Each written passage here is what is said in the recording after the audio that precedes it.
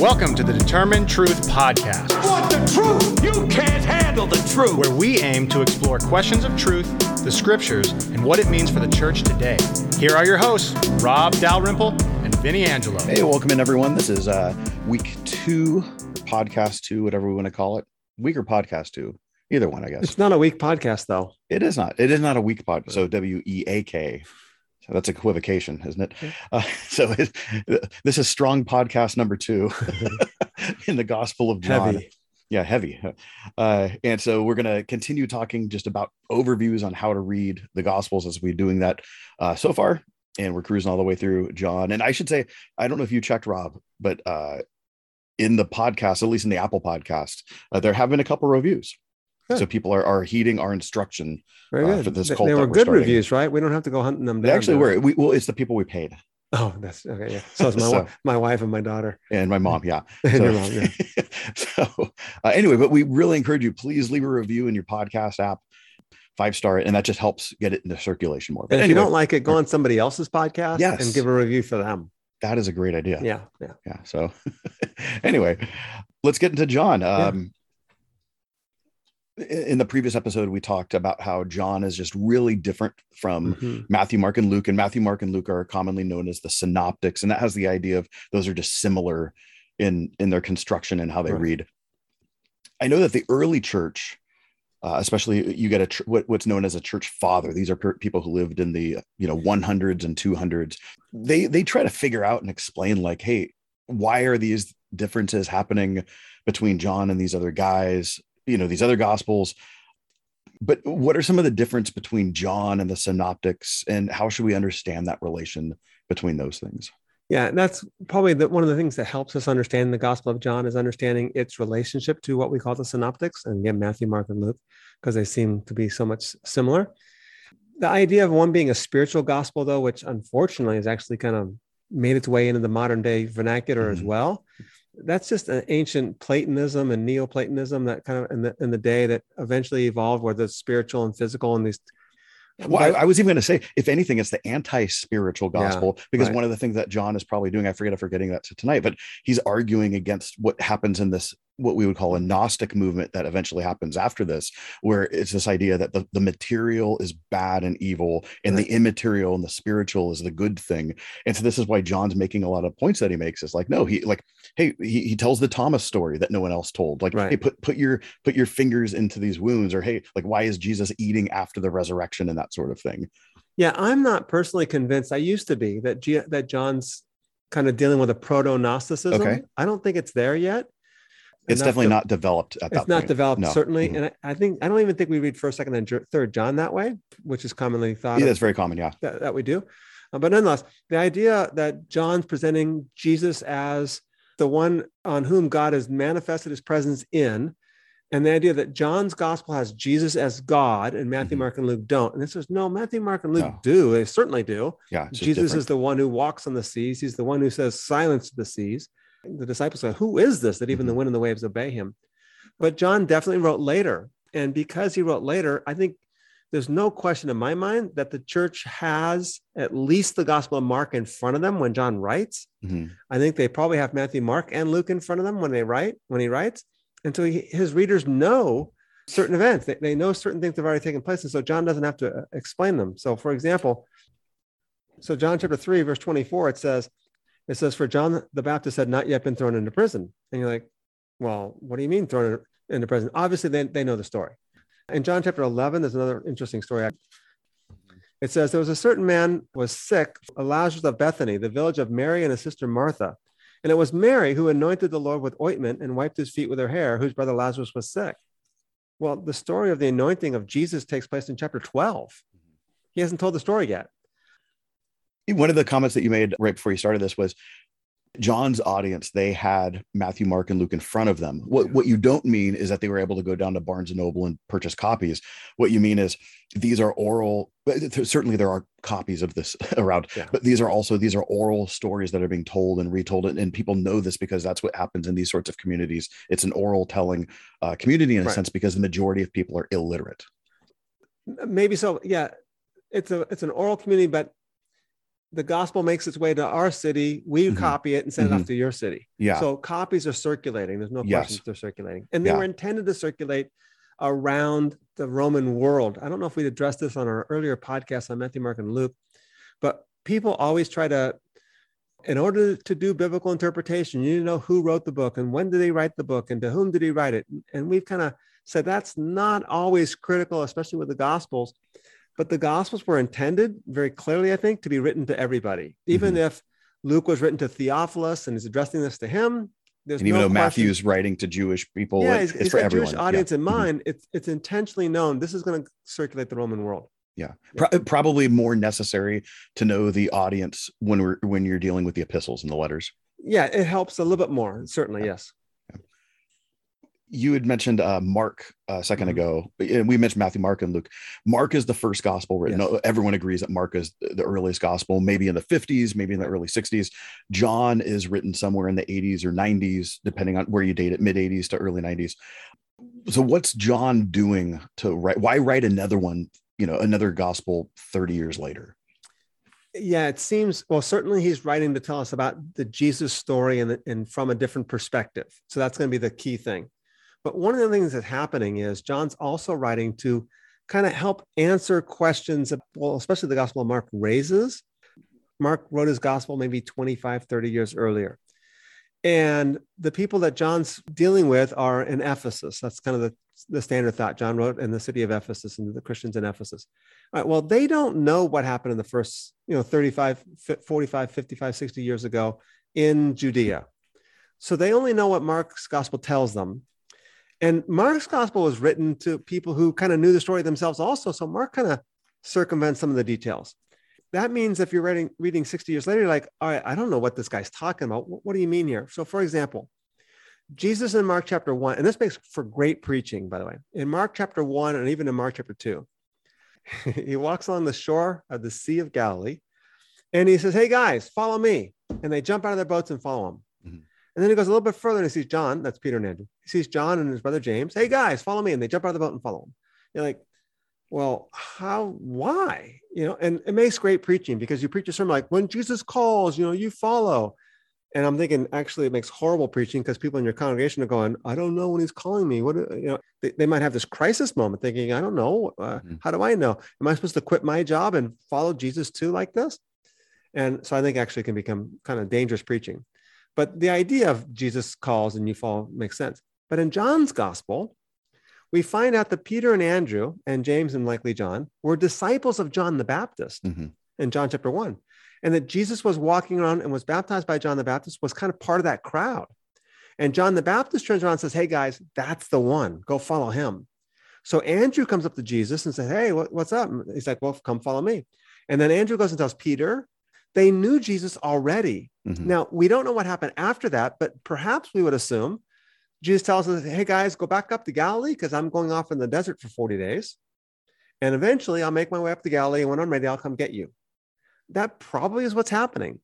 So that when he says, hey guys, follow me, it's like, oh, there he is. We told you, Daddy, he'd be here. We're out of here.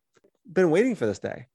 The other thing, for example, is John's gospel has Jesus in Jerusalem a lot. And we'll get to this in a little bit.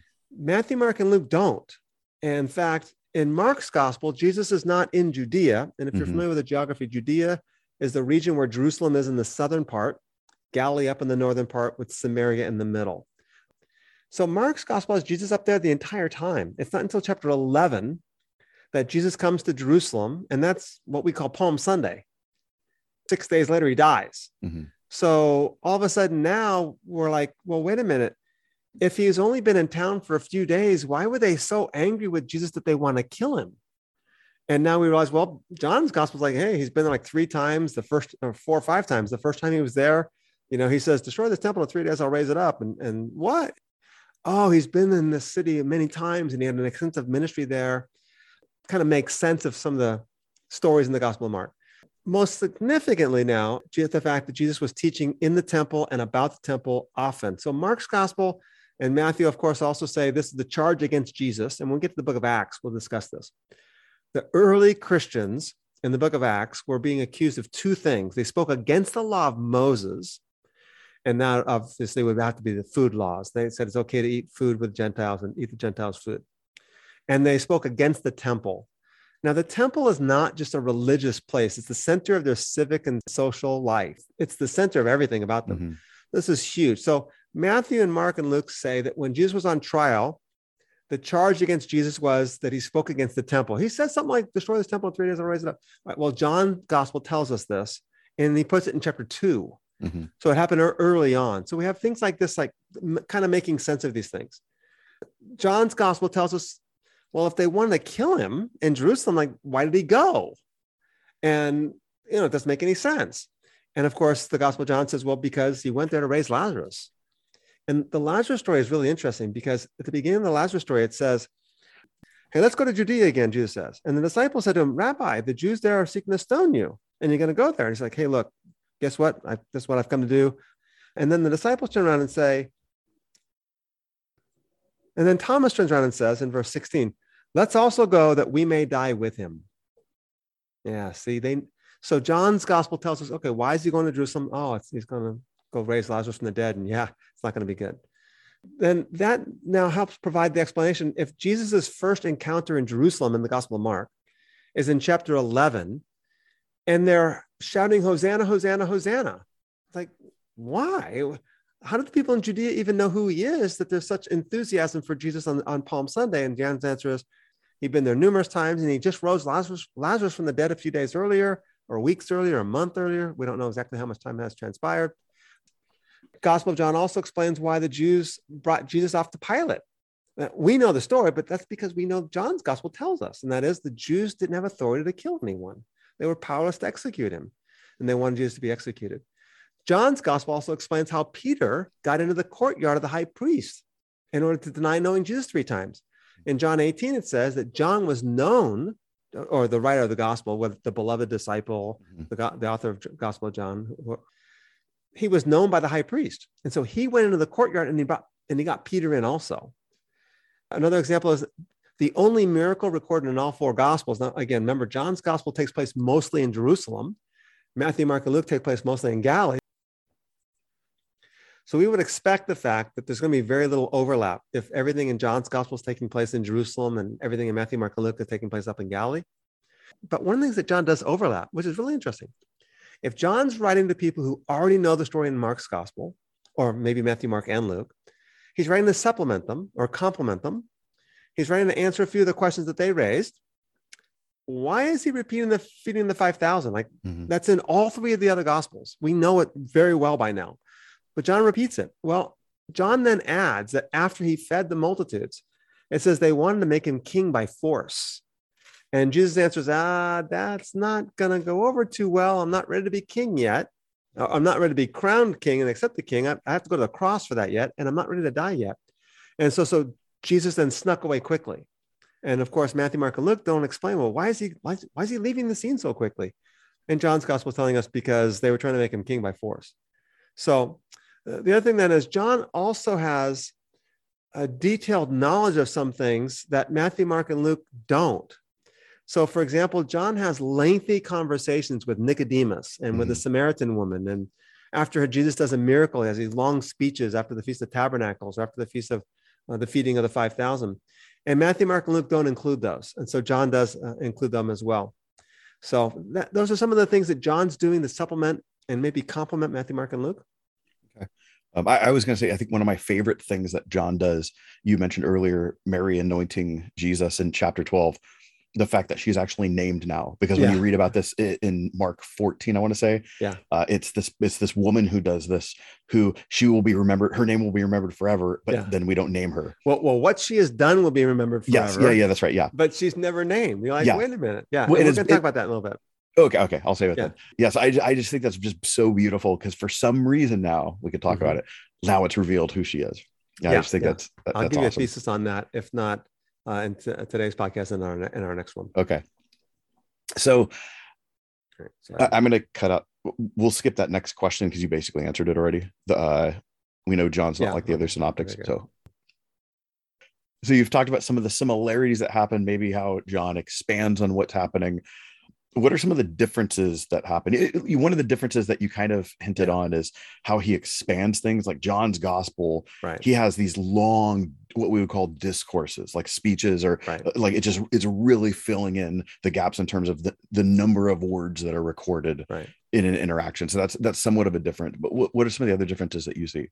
Yeah. So one of the big things, of course, is the fact that the kingdom of God, which is the most common topic of Jesus in the Gospels, Mm-hmm. is scarcely mentioned in the Gospel of John. It kind of comes up in chapter 3 and once again in chapter 18 when he's speaking to Pilate, my kingdom is not from this world. For John, the kingdom of God is replaced with what we know of as eternal life. And even in the Nicodemus account, it's eternal life. And eternal life is a misnomer a little bit because we kind of think it means one thing, but it basically means life unto the next, into the age and the age to come. And then that age, it certainly is eternal life, but it's life in that other age. And so the subject of the kingdom of God then is developed by John under this context of eternal life that Jesus gives. Richard Bauckham, one of the greatest New Testament scholars that we have today, says the real difference is that in the synoptics, the miracles that relate to the kingdom of God and to Jesus as the one who inaugurates the kingdom. While in John, they relate to eternal life and to Jesus as the one who gives eternal life. So that's a huge difference between John and the synoptics, especially the absence of the kingdom of God. Furthermore, John, and I think I've made this comment before, but John's gospel has just as much a stress on the Holy Spirit as it does on Jesus. Yeah. And so for John's gospel, the coming of the Holy Spirit, or the Parakletos, another counselor, another advocate. And then, as I mentioned earlier, John stressed that Jesus' ministry in the city of Jerusalem. Jesus begins his ministry in John's gospel in Galilee and at a wedding in Cana, but immediately he goes to Jerusalem. And 80% of the gospel of John takes place in the city of Jerusalem. Basically, the only exception is when Jesus goes up in the Galilee and feeds the 5,000 in John chapter 6. And which this is the flip between Mark, where 80% of John's ministry takes place in Galilee, and the last week is taking place in Jerusalem. Yeah, exactly. That's right. John does have Jesus being in the wilderness. The other thing that's interesting is this. John has Jesus's ministry seems to indicate that Jesus ministered for 3.5 years. There's three named Passover feasts in the Gospel of John. And there's a fourth feast that says he went to Jerusalem for the feast. There are 3 feasts in Jerusalem that you would attend Jerusalem for, but it's likely that that fourth one is also the Feast of Passover. And if that's the case, then Jesus's ministry was about 3.5 years long enough to have 4 Passover feasts go by. And the significance of 3.5, of course, as we get into the apocalyptic literature, is the fact that 3.5 is the period of time during which God's people suffer.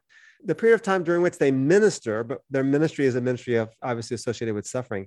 And it may be that John has this apocalyptic mindset in mind to say, yeah, by the way, I want you to understand that this is the first of the 3.5 years of the 70th week in the book of Daniel.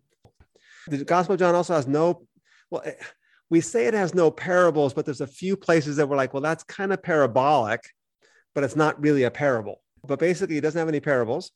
He has no transfiguration.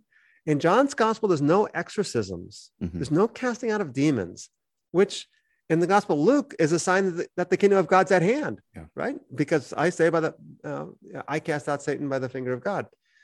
So there's no Lord's Supper. There's no communion. There's kind of a communion. In John chapter 6. Let me say that again.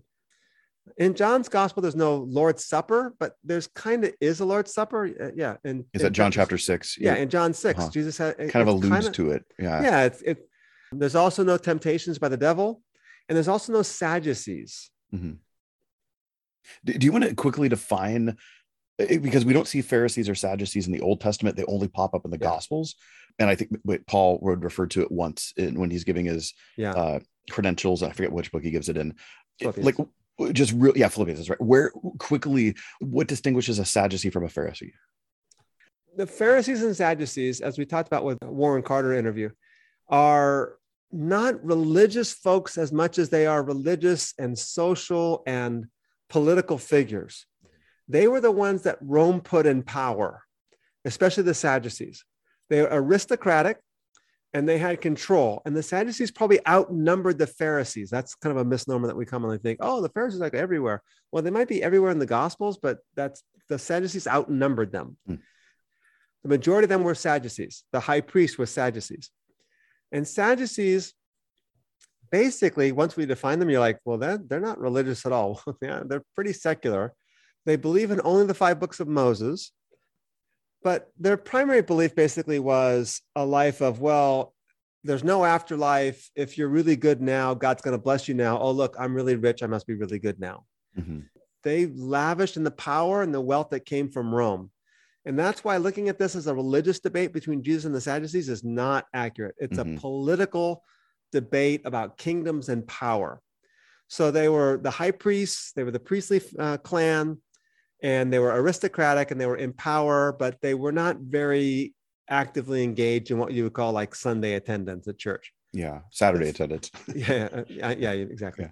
The Pharisees were much more what you might consider to be religious individuals. But again, we just have such a bad idea of who they were that it's not reflective of what they were actually thought of in that day. They looked at themselves as guardians of the scriptures.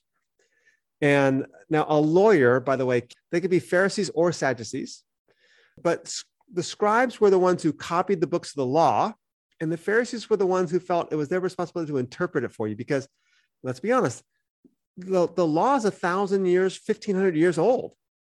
I mean, this is an ancient document.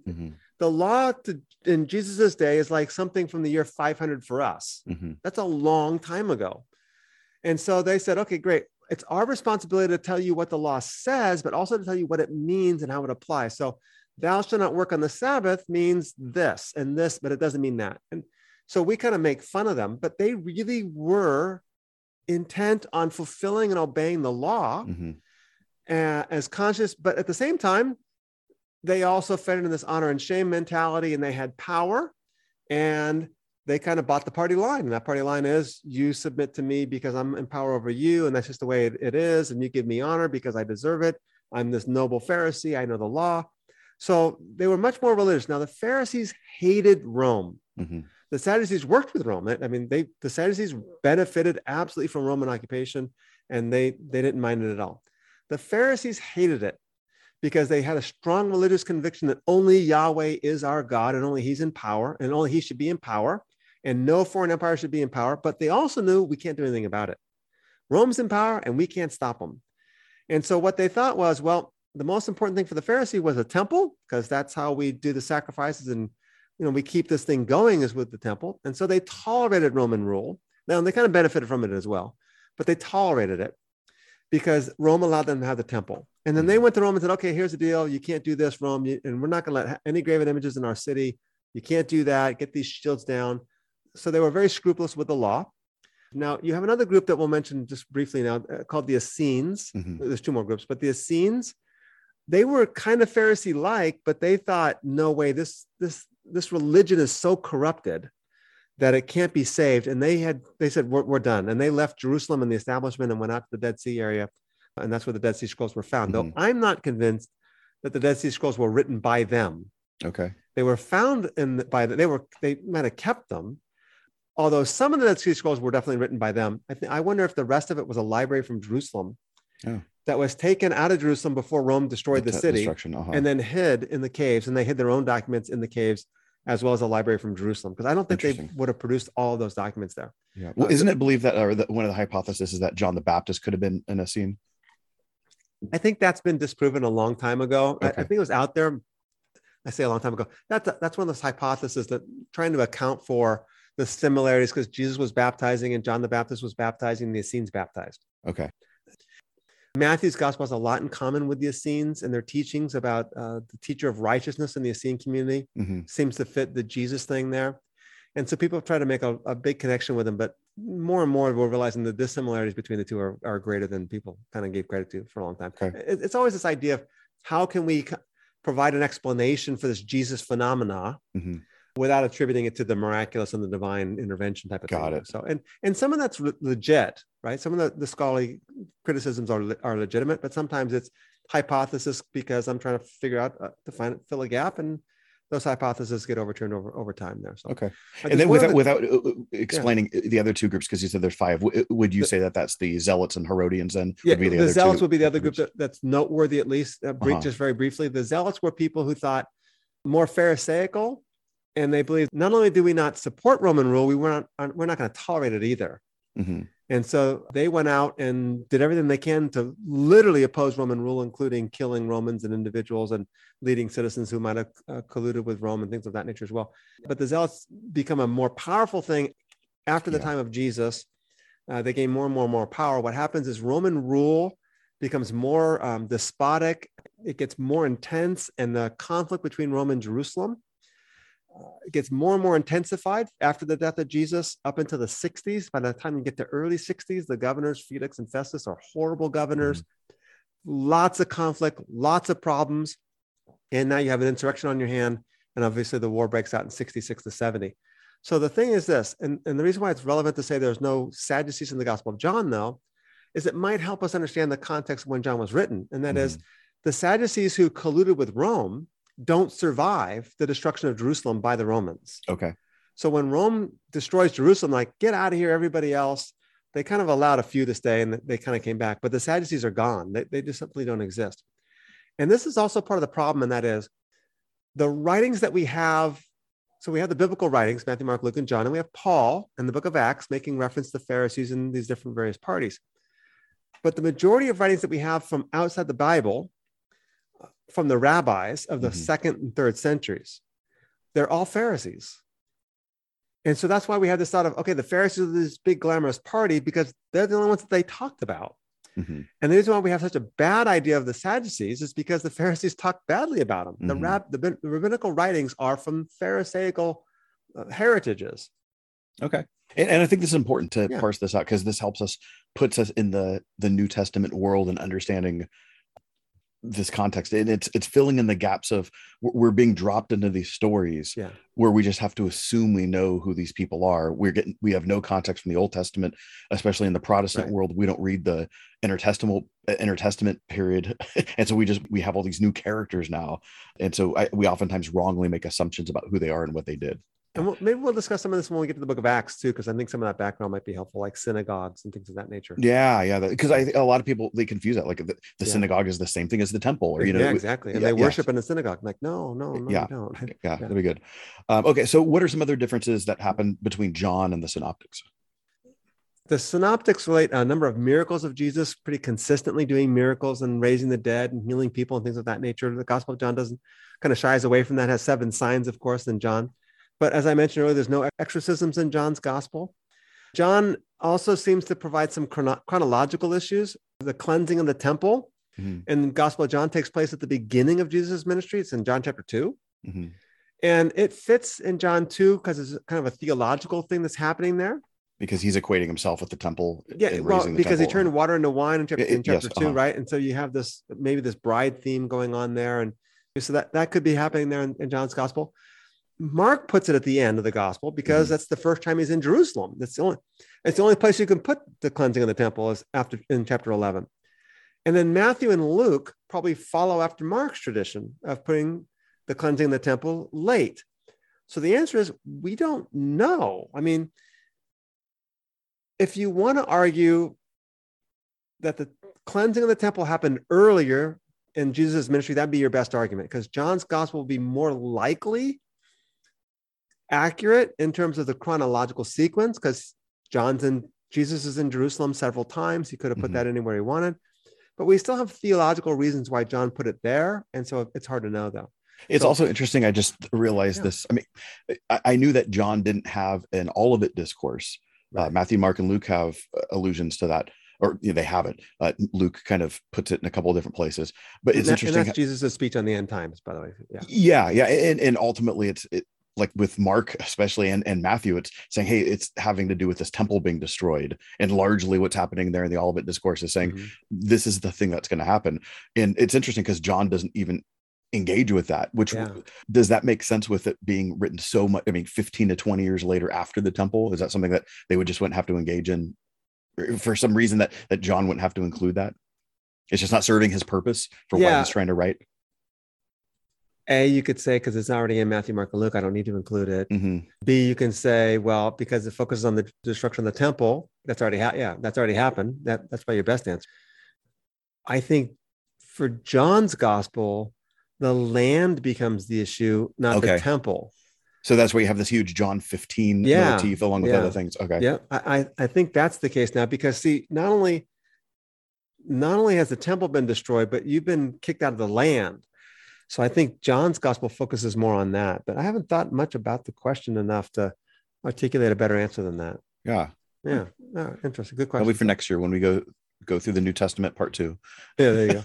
So, all right, Okay. let's see. The synoptics have only one Passover. John has several Passovers. Mhm. John has a very distinct vocabulary, the words truth and witness and world and abide and love and believe and light, darkness, life, Father, Son. These are words that are seldom used in the synoptics, but they're abundant in the Gospel of John. Jesus' I am statements in the Gospel of John are not found in Matthew, Mark, and Luke. Mhm. And the 7 signs, of course, are significant. So I think those are some of the key distinctions between the Gospel of John and the synoptics. Okay. We mentioned last week how John includes these miracle things, but he never uses the word miracles. Right. He calls them signs because they're ultimately pointing to something else. Right. And so we have this miracle in chapter 11 where Jesus raises Lazarus.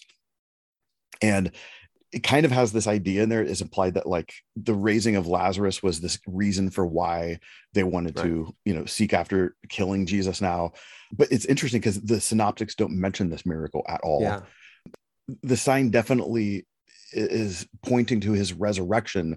You would think that the synoptics would mention that. Like, why would they leave that out? Yeah, I think so. Yeah, John's gospel portrays the raising of Lazarus as the final straw that breaks the camel's back. Now they're definitely going to have this guy killed. There's no way we can do anything about it. And I think the answer, kind of, you alluded to Mary washing Jesus' feet and her not being named in the other gospels. Mm-hmm.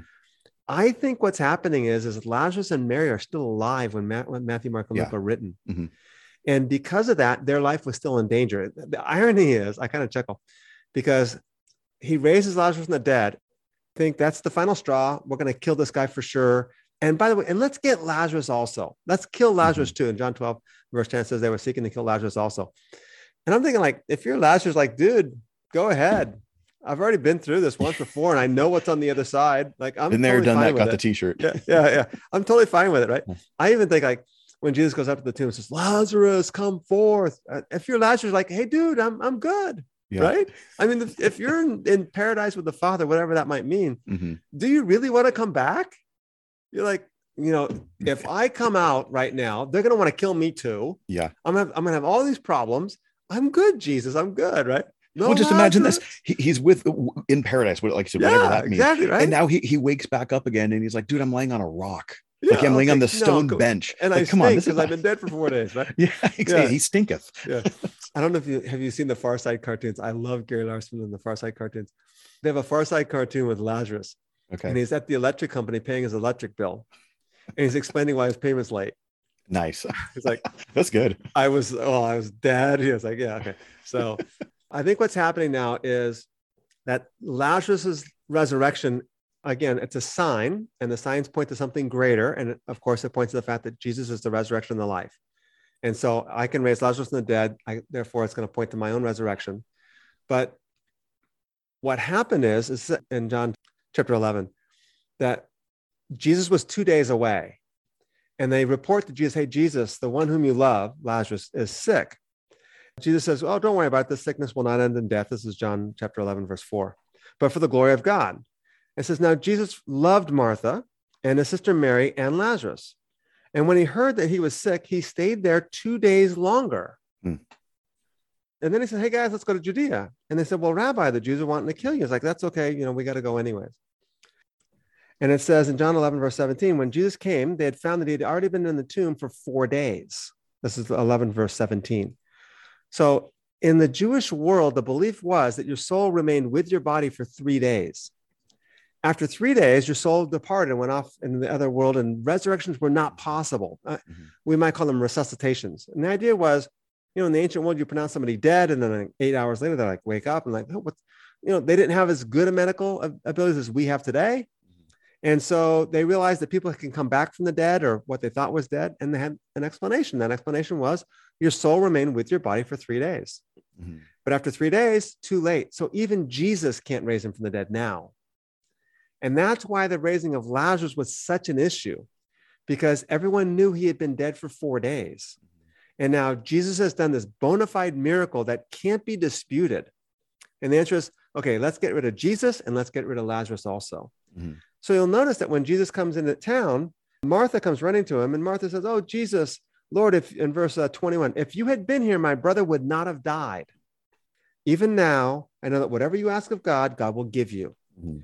But she's not saying that as like, oh, I know if you can raise him from the dead, I know, you can do it. She's resigned to the fact that, like, I'm just saying a nice charitable thought because it's too late. Mhm.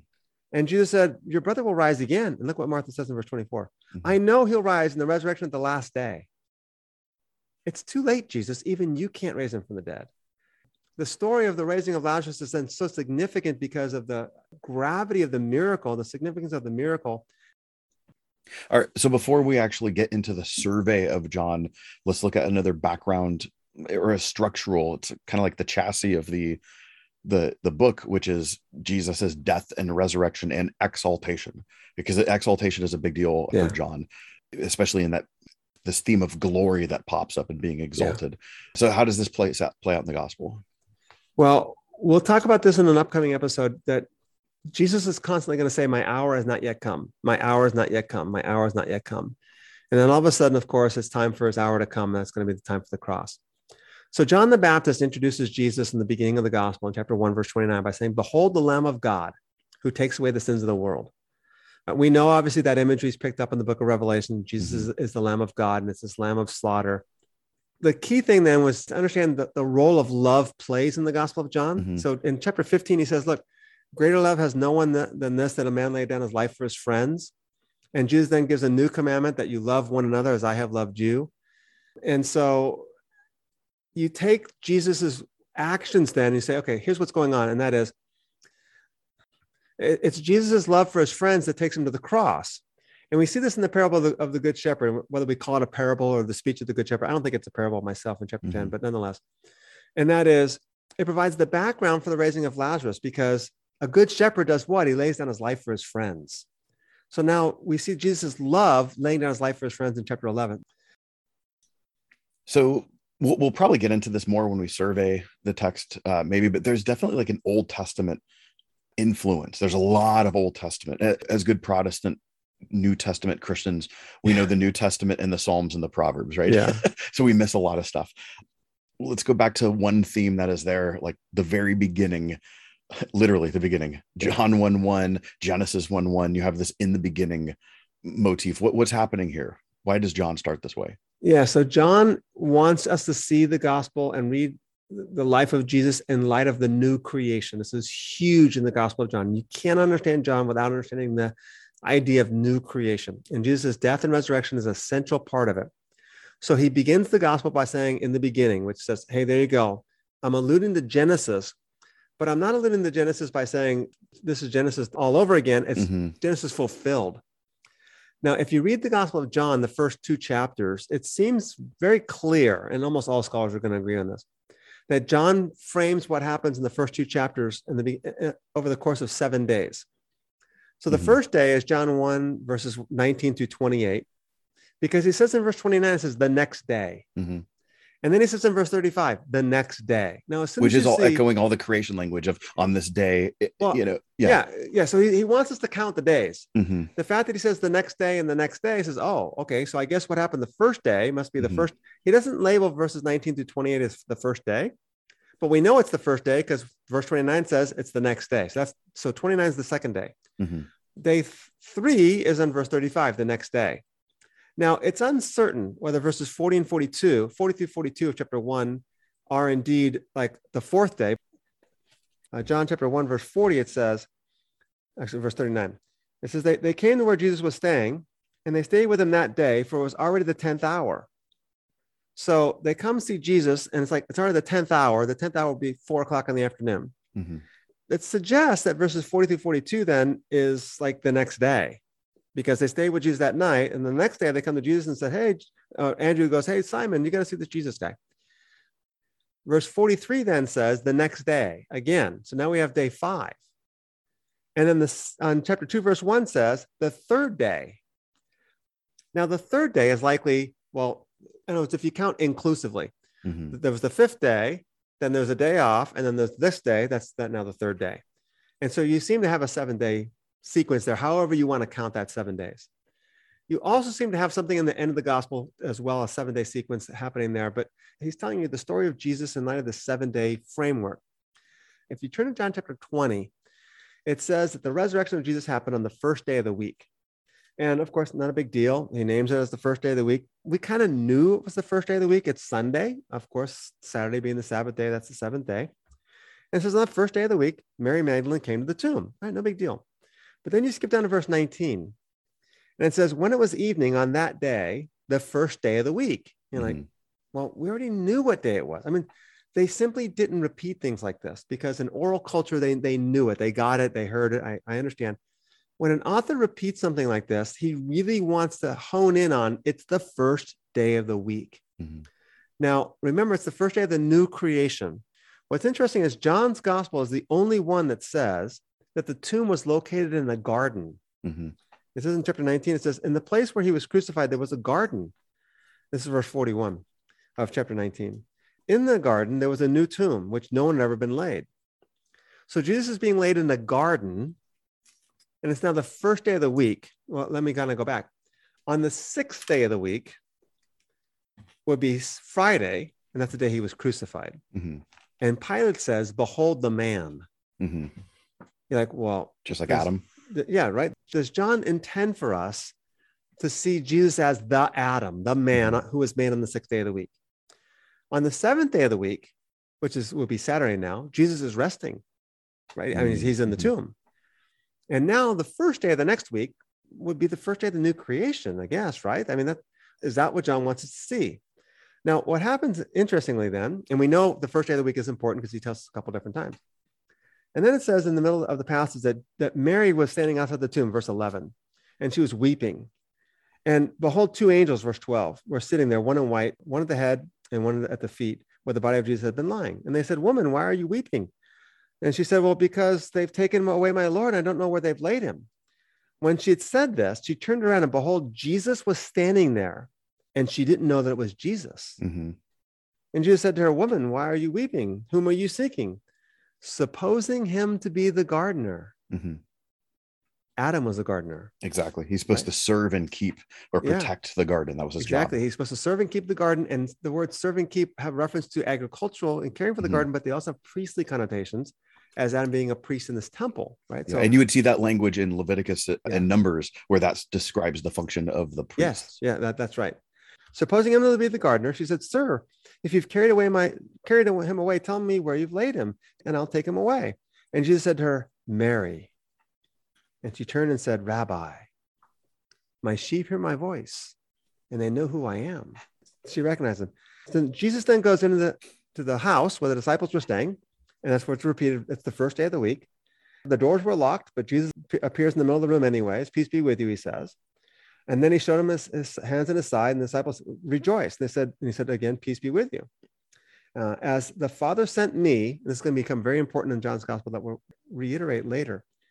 As the Father sent me, I'm also sending you. And when he said this is verse 22, he breathed on them. And he said, receive the Holy Spirit. Well, the word breathed on them, the word for breathe is the same word used in the Greek version of Genesis 2, verse 7. Mm-hmm. That God forms the corpse of Adam and then he breathes on him, says, receive the Holy Spirit, and Adam became a living being. Mm-hmm. And so the significance is this is new creation. And Jesus is the gardener in the temple. He's the Adam in there. He's resurrected from the dead and he's the gardener. And now he comes upon the disciples and he breathes on them, gives them the Holy Spirit, and they become a new creation. So this is new creation language. It's very significant. Yeah. Talking about this event in this garden, in this new garden on the first day of the week, you have Mary standing and weeping outside the tomb. And she's the first one to encounter this new gardener, the better gardener, the perfect gardener.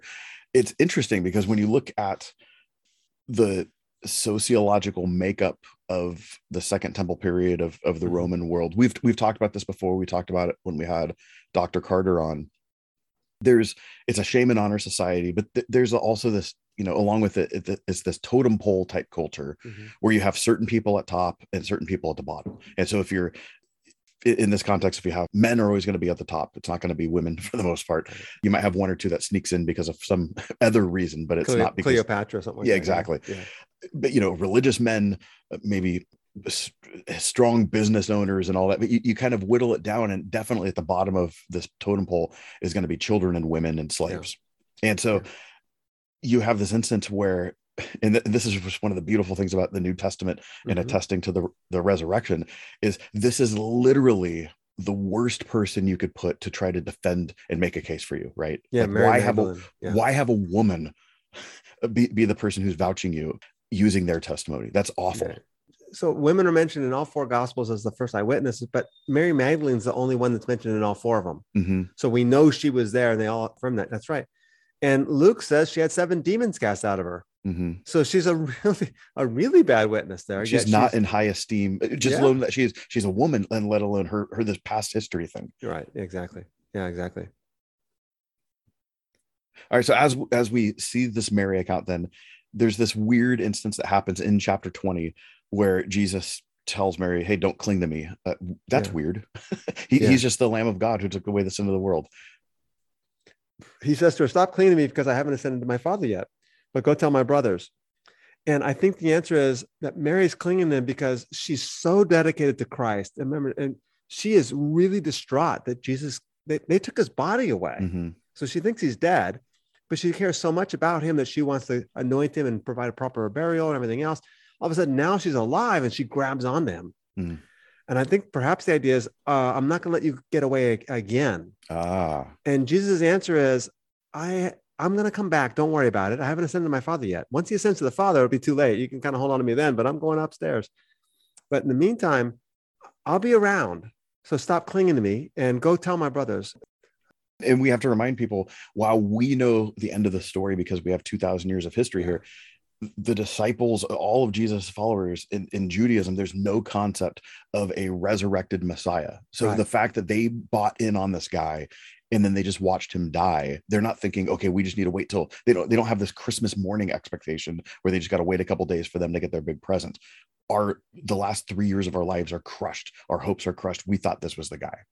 Yeah. Yeah. And when Martha says, Lord, if you had been here, my brother would not have died. And Jesus says, oh, don't worry, he's going to live. And she says, I know he'll live in the resurrection at the last day.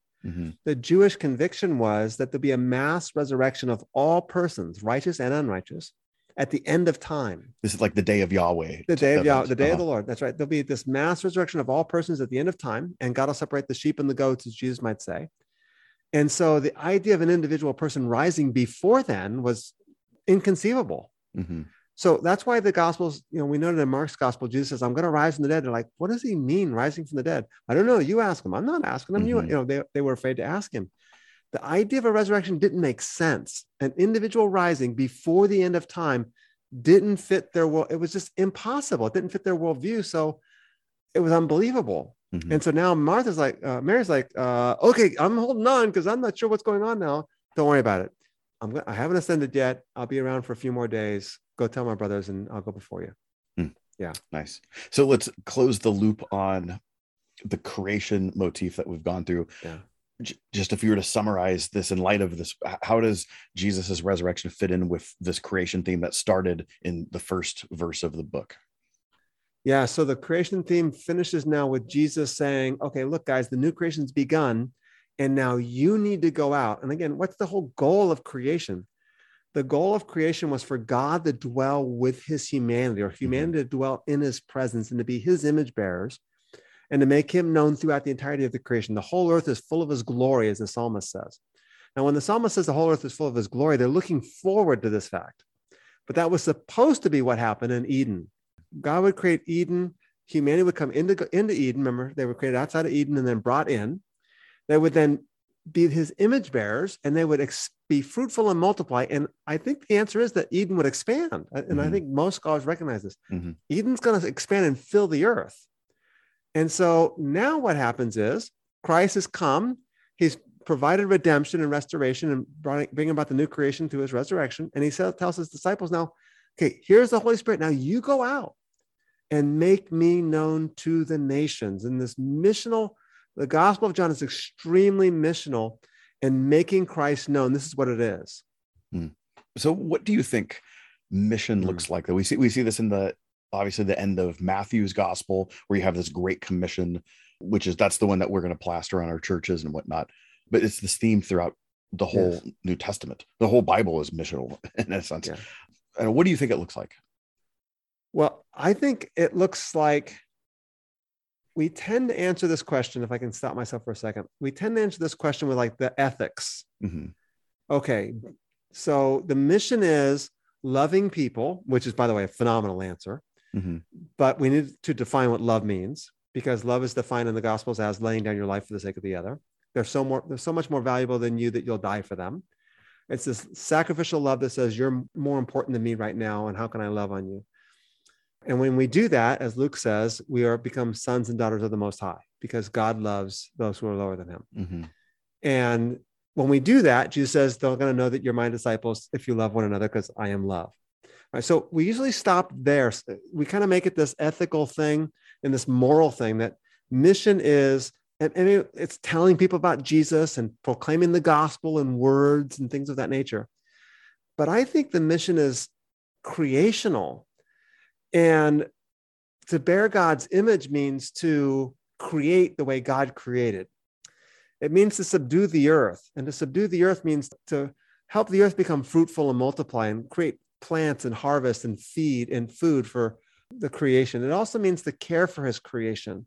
Mm-hmm. I think the mission of God is to do what Adam and Eve were created to do. That's why Jesus in the garden, and this garden motif is so important. We were created to do what Adam and Eve were created to do, and that's to reflect God's glory and image in our life and conduct, and obviously in the ethics also. And the reason why I think that's so important, Vinny, is because when we preach that the mission of God's people is to go out and tell everybody about Jesus, then it makes people like you and me have an advantage, because we do this full time. And somebody else can only do this. Well, they can be a witness at work, but maybe only on a break, or they can be witness at work by inviting them to church. And then we do the witnessing because we're the pastors. I think mission is everywhere we go, we make Christ known by ruling and subduing.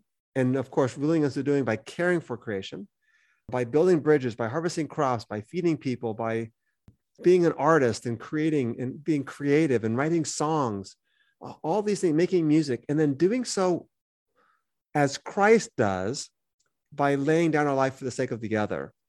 I think it's all of the above. Yeah. The concept of gospel it's news that is proclaimed.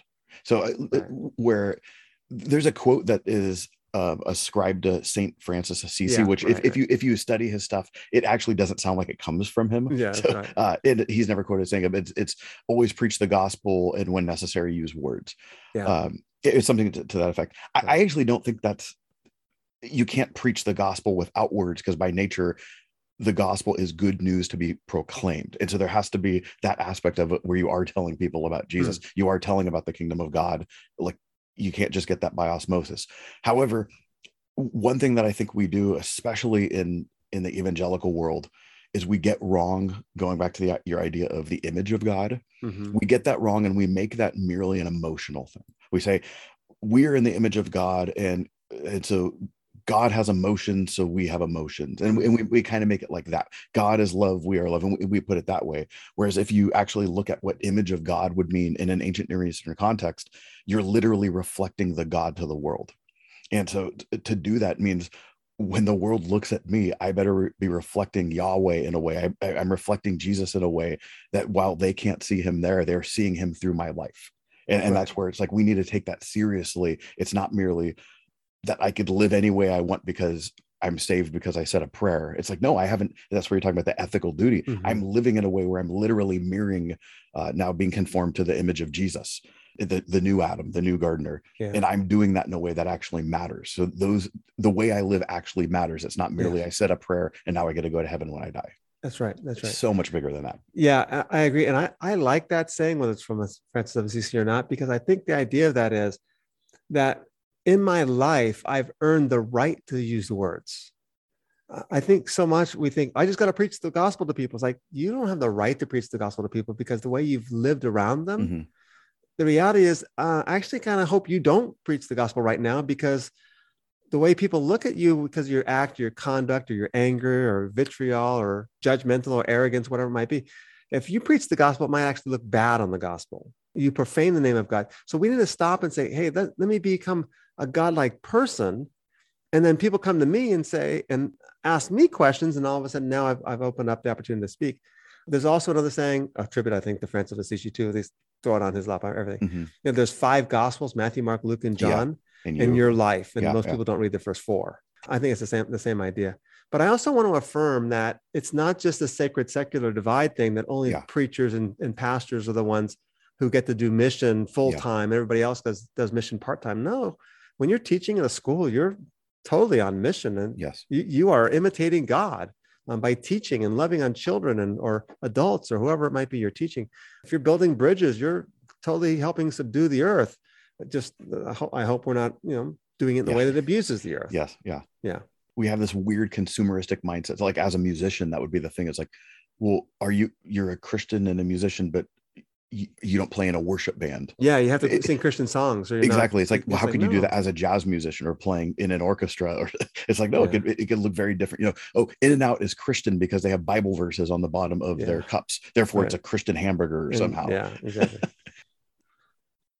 Awesome. Fun podcast number 2. It was not weak at all. WEAK. Very strong podcast. So it's fun. So next week, what are we going to do? Are we going to actually start surveying the text more? Are we going to look at more themes, or we're actually probably going to spend a little bit more time than necessary, but I think it's helpful to really stop and look at the first 18 verses of the Gospel of John.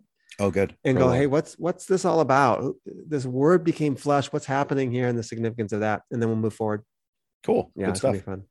All right, everyone. Hope you're loving this. We'll see you guys next week. Thank you for listening to today's podcast. Please subscribe to and like our podcast. You can follow Rob's blog at determinedtruth.com or purchase his books on amazon.com. See you next time.